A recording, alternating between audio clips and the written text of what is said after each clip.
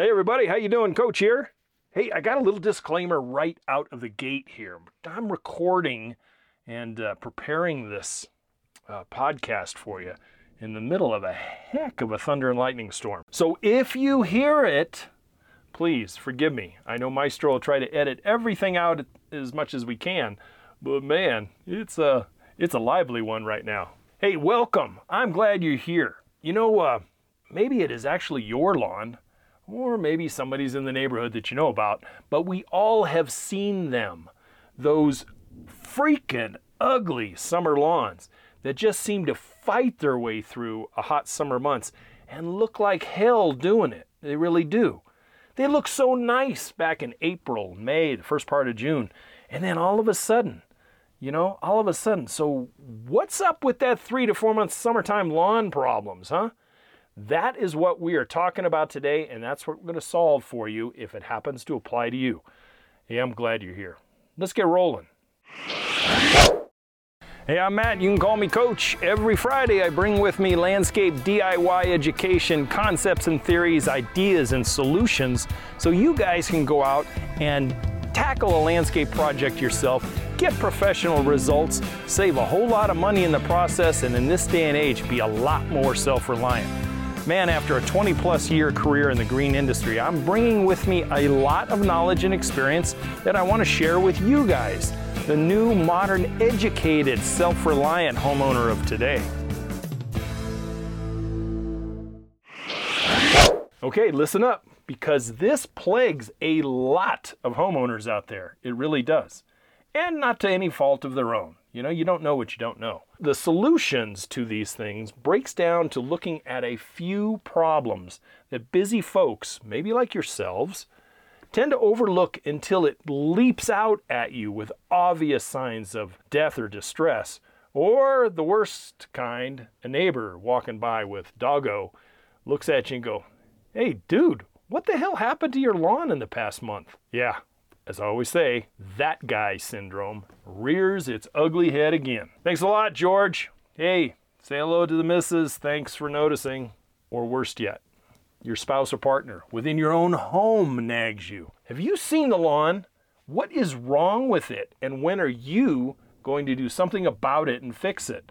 The neighbors are starting to talk. Nag, nag, nag. This used to be, ladies and gentlemen, when my phone used to ring. Or, when I was in the nursery business, people came in.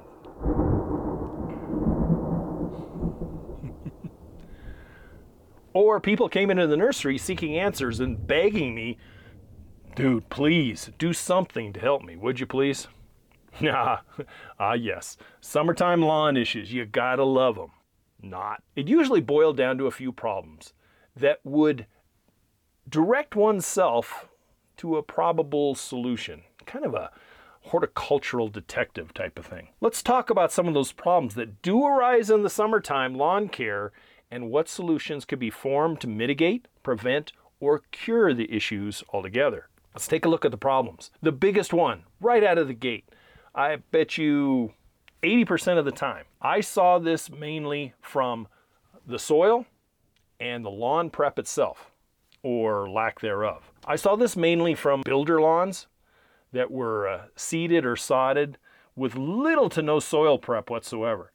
This fastest and cheapest approach to new lawn installation was really quite common in some of the places that I practiced. They would do front yards that were, shall we say, 2 and 3 a day front yard landscaping, and they would have stacks of sod on pallets, and they'd be there at 7 o'clock in the morning, and there was no real soil prep. The lawn bed was merely the existing soil that was there. It was lightly raked and graded with a steel tine rake, and sod was slapped down on the ground, cut into pieces and everything, and then sprinklers were turned on, and they went to the next one. Well, the problem is that little half inch or maybe an inch of scratching the soil, that stuff's going to harden up fast over time. And for those that were seeded, the same approach was applied. They would scratch, grade, throw the seed down, throw a little bit of compost over the top, and water it in, move on.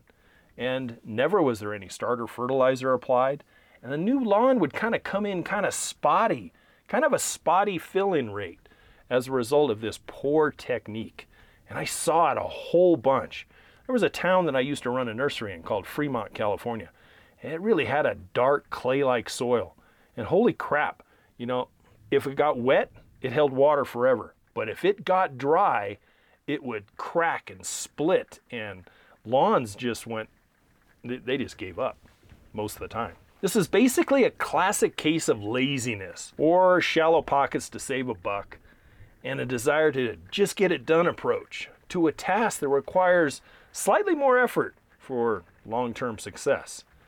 Okay, maybe not slightly more effort, probably a lot more effort. Healthy, robust lawns have a root bed that is inches deep, and you attain that through rototilling and amending the existing soil down to that depth prior to doing anything. Achieving a 4 to 6 inch tilled lawn bed and properly firm up and rest and settle and have the nutrients and everything and all the microorganisms start to play off each other in that ground before you put your sod down, that is when you're going to have a long-term success lawn. That new sod or seed, they're driving their roots deep and maintain a good moisture level as a result of the amendment, and the softness or the loosening of that soil allows those roots to penetrate really fast and really deep really quickly. And that's where new lawns, both seed and sod, just leap awake and they take off very quickly. As opposed to sitting there for, say, a month or more and just kind of like, I'll get around to it. For me, a quality starter fertilizer always helps as well. There are folks on both sides of the fertilizer fence, and I get it, okay? But in my experience as a horticulturist and landscape contractor, the synthetic starter fertilizers that I used, Scott's was primarily the one I used, and I'm not sponsored, always added a level of success not achieved if I left it out. So think about that as well. So what kind of soil do you have? Will it determine what course you take as far as renovating that tired, worn out lawn in the summertime, tearing it out or replacing it altogether, or changing some other things like your water and mowing habits to suit a more successful outcome? Lawns in hard, compacted, and kind of nutrient deficient soils have root systems that are stunted. And when I say stunted, they're probably less root than there is green on top showing, and oftentimes struggle really hard to hold water. And instead, basically just you watch the water just run off, and it never penetrates into the soil and make the water available to these weakened lawns, period. You can stand out there with a hose and a beer and you can water it until all of a sudden the sidewalk or the driveway has got water running down it. But it doesn't mean that it is penetrated. It may mean that it got it wet and that top half inch is moist, but then, you know, Mother Nature and evaporation and other stuff robs about 70% of it, depending on what time you're doing it. And the result, lawns are taken over by weeds that can thrive in such neglected conditions, and soon enough they propagate and eventually choke out the desired lawn that you're trying to keep alive. And voila, nag, nag, nag, and you've got that lawn in the neighborhood again. So lawn renovation, when it comes to the soil situation, lawn renovation using power equipment is one solution, provided that you're not heavily infested with weeds yet. You know, taking things and renting power equipment like a lawn aerator to punch holes in that lawn and allow you to clean that off, and then come in with a power renovator and really stir up the whole lawn bed altogether. You're really going to disturb that soil a lot. You're going to clean out all the thatch that may be there. And then once you clean that all off, you can come in with a good organic compost and top dress that, water it down in, and then seed or sod again. And it's almost like a new lawn. I will admit that coming after lawn problems in this fashion can be a really big Band-Aid. It can. That aerator, depending on the kind of soil you have, is probably only going to punch down a half inch. So it's better than nothing, but it's not as good as this. Sometimes it's just best to kill the lawn in whatever manner you choose to achieve success, whether you spray it or whether you do some solarization or however you want to do it. And then come in, use a sod cutter or your tool of choice and remove the dead lawn, Prepare that new lawn bed correctly and then come back and resod or reseed. And with that in mind, would I do it right now? Maybe. Yeah, depends. It would depend on a few things, like, where you locate it at. What does the weather hold for you until fall comes about? Hint, hint. And what kind of time and resources do you have? Do it on the cheap and in the heat of the summer the wrong way, you're probably going to end up right back in the same problems within a year. You really will. Lawn soil prep, kind of like painting a house or a room within your house or painting a car, is all in the preparation.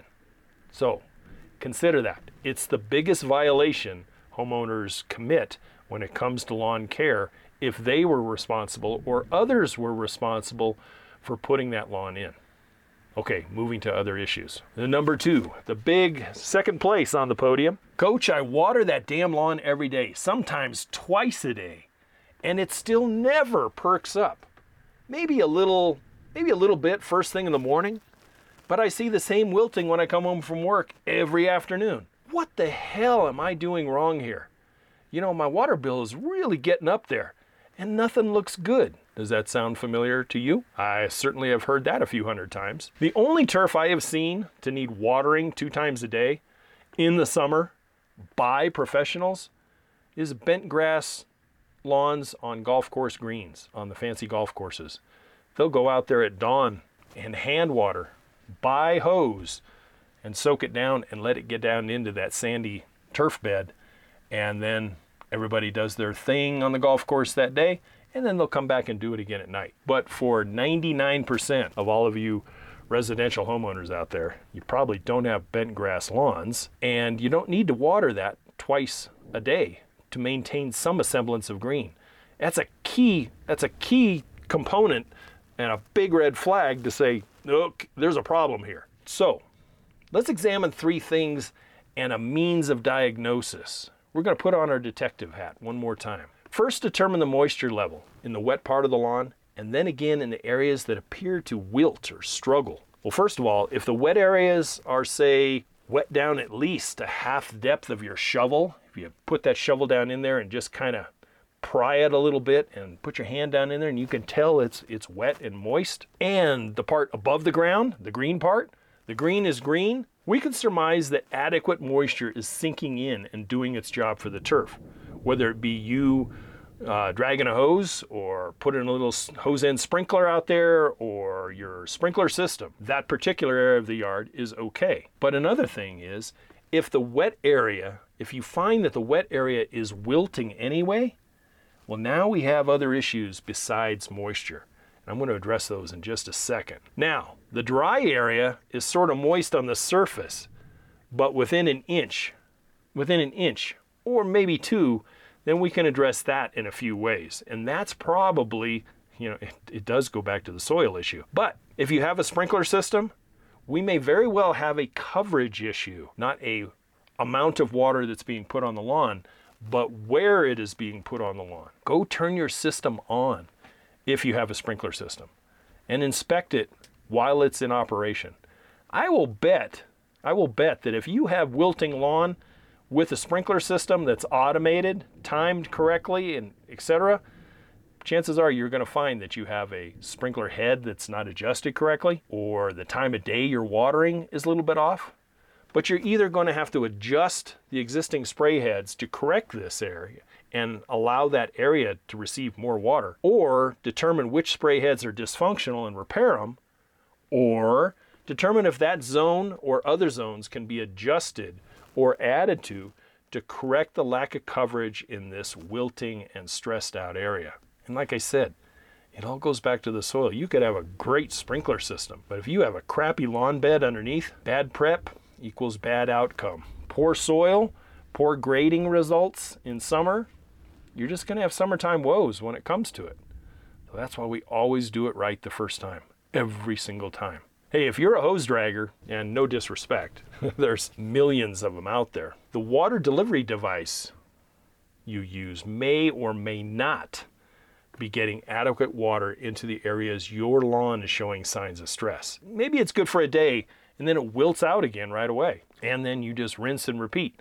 And eventually some people just throw their hands up in the air and go, F it, I don't know what else to do. And then they take the hose over there and they deliberately water the area that seems to be struggling, and it pops back for a little while, and then you put the little tractor hose end thing on it again, and then it rears its ugly head again. Here's one solution that I used to suggest to people, is maybe adjust where the lawn is and eliminate it.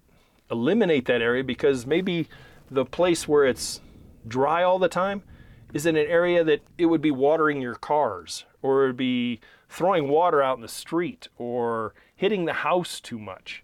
Maybe it's time to eliminate lawn in that area and expand shrub and perennial beds that will be able to tolerate a little more of a dry. Think about that. Okay, another biggie, another big violation when it comes to summer lawn care, and that is mowing habits. I'll call your attention to a lawn care podcast and video I did, I think it was back in January of 2021, if I recall correctly. And I introduced you to the 4-1-2 method mentioned in that particular video and podcast. Well, that 1 stands for mowing once a week, which many people do. But I will tell you, as a matter of fact, even within my own family tree, some do not. Some folks wait even 2, even 3 weeks for one reason or another and get out there at 4 p.m. in 95 plus degree heat and then butcher that lawn from 5-6 inches tall down to less than an inch, with the whole premise in mind that, finally, yeah, I know, I got out, I did it. Now I won't have to do this again for a while. But the damage and the stress you put to your lawn doing this is why many lawns just freaking give up. They turn it over to the weeds and they say, FOAD, peace, I'm out of here. Then that guy syndrome slowly creeps in again. Mowing habits are just as important as water and fertilizing. Mowing heights between June and August really determine the health of your lawn. Average lawn blade heights, the green stuff, the blades, hover or should hover around 2 to almost 4 inches in the summertime, not a half inch. That root zone that you're exposing with that huge butchering will bake, burn, and stress a lawn really, really fast. Then that short exposed soil root zone area, it will just give free license for weeds to germinate and to take hold and eventually multiply and crowd out your desired ornamental grass. Remember, height is really king in the hot months. You want a shorter lawn? Then wait until the cooler months and you can take it down a little bit shorter. Or try a lawn type designed to be short from the get-go. Look into some of the hybridized Bermudas and stuff that thrive with 1.5 inch height. Try that if it's suitable for the area you're in. But if you have cool season grasses like many of us do, like fescues, bluegrass, and ryegrass, keep that lawn tall and neat and not scalped and neat. It really, really boils down to that once a week mowing. Yeah, you're only going to take off less than 1/3 of the entire blade height.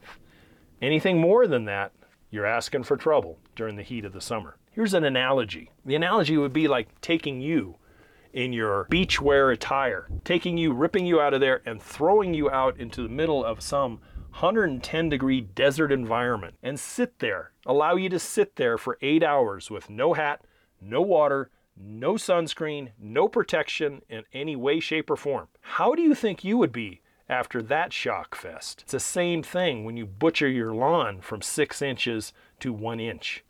It's exactly the same thing. Those blades, those lawn blades, those blades of grass, those are the sunscreen to the root zone. They are the hat for that lawn's root zone. It is the food engine, for gosh sakes, to keep that lawn productive and thriving. And it's also the hospital. It's where all the needed nutrients are pulled through that blade, pushed down in that root zone, and reversed with moisture and everything else. And that's what keeps a lawn healthy. So mowing habits are really, really important. And you can start adding up an accumulative stress situation if you have crappy lawn prep. You have horrible watering habits. You have terrible mowing habits. And then you wonder why your lawn looks like crap in the heat of the summer. Okay, let's wrap this up. Back to that wet and wilting situation. Seen it a few times, even in my lawns. I have, and I had to take care of it. Many times we look to infestations of the lawn as the probable culprit when it comes to this. There are a few bugs that live in your lawn's root zone all the time. When there are a few here and there, is really no big deal because your healthy lawn, fends off the problems that they can really cause. But when these little infestations grow in great numbers, then they can really terrorize a lawn into just submission and sometimes even death. Most are grubs from one various lawn moth or another. The moth lays its eggs on the surface of the lawn, generally in the evening or nighttime hours. And then when the egg hatches, they dive down in, the grub dives down into the soil itself, into the root zone, and stays where it's cool. And it grows. And what do you think it feeds on? It feeds on the roots of your lawn. The actual roots, the food producing, water take-upping little organism part of your lawn. Now, I don't know about you, but even a Rhodes Scholar can deduce that reduced roots, or no roots at all, can lead to big lawn problems really quickly. Lawn grubs are prone to explode in lawns, especially in the heat of summer, that are weak already, and the lawn has little natural defense, like setting out new roots and bouncing back from a mild infestation. Now, the way you generally correct this is through lawn pesticides mixed with fertilizer.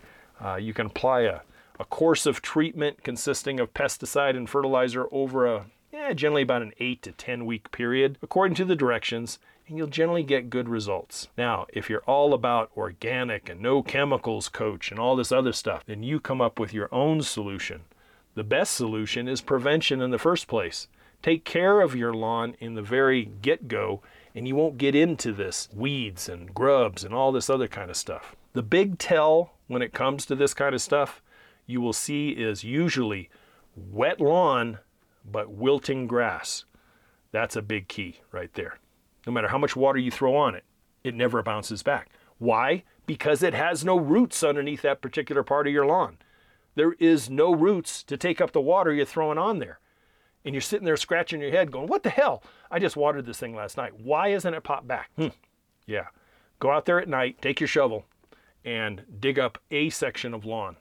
And look down underneath the thatch layer and into the soil and see if you don't see some grubs. Chances are you probably will. Other infestations include funguses, molds, and even some viruses that can invade and cause havoc to your lawn. And they always seem to explode, especially for you people with high heat, high humidity. They always seem to explode in the summertime. Treatments are available for those as well. Just remember, and what I used to see a lot is people would say, well, if I'm only supposed to put 2 ounces per gallon, I'm putting 4 because I got a real bad problem with rust on my bluegrass or whatever. Nah, just go with the instructions. It's easy, and you're not throwing more chemical out there than you have to. Follow those directions, please. To sum up, remember, these issues arise as a result of what? Poor preparation in the beginning, poor water habits, and maybe a poor watering system, poor mowing habits, and a general lack of attentiveness to it. A lawn, just like your peach tree, just like your marigold, just like your swimming pool, it's an organism that needs attention. And if you neglect it, I guarantee you will be that guy or that gal that says, hey, what happened to the lawn? Because you basically, forgot about it. Oh yeah, and don't forget about Doggo. Don't forget Doggo and all that he or she brings to the lawn care table as well.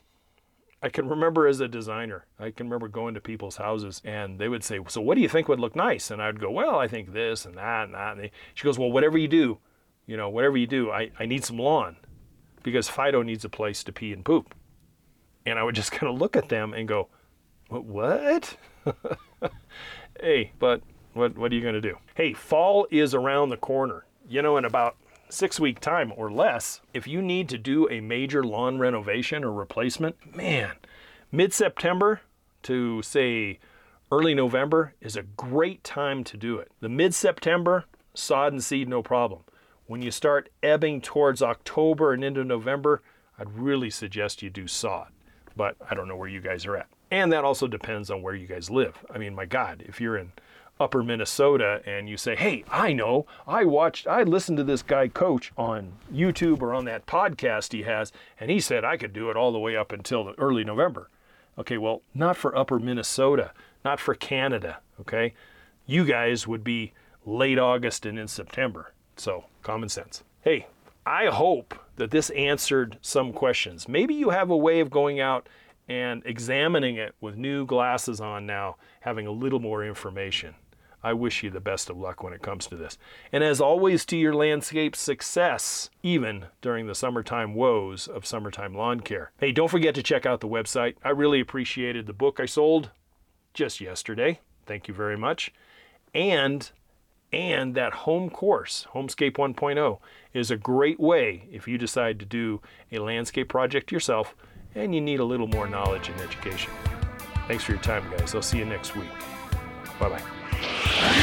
Thank you for listening to the Yard Coach podcast. Don't forget to head over to the website at youryardcoach.com, where you will find more DIY landscape education, including the free 15-step DIY landscape checklist, Coach Matt's ebook called Landscaping Simplified, and the flagship digital course, Homescape 1.0. As always, if you have any questions or comments, you can email Coach Matt directly at youryardcoach@gmail.com. We'll see you right here next week.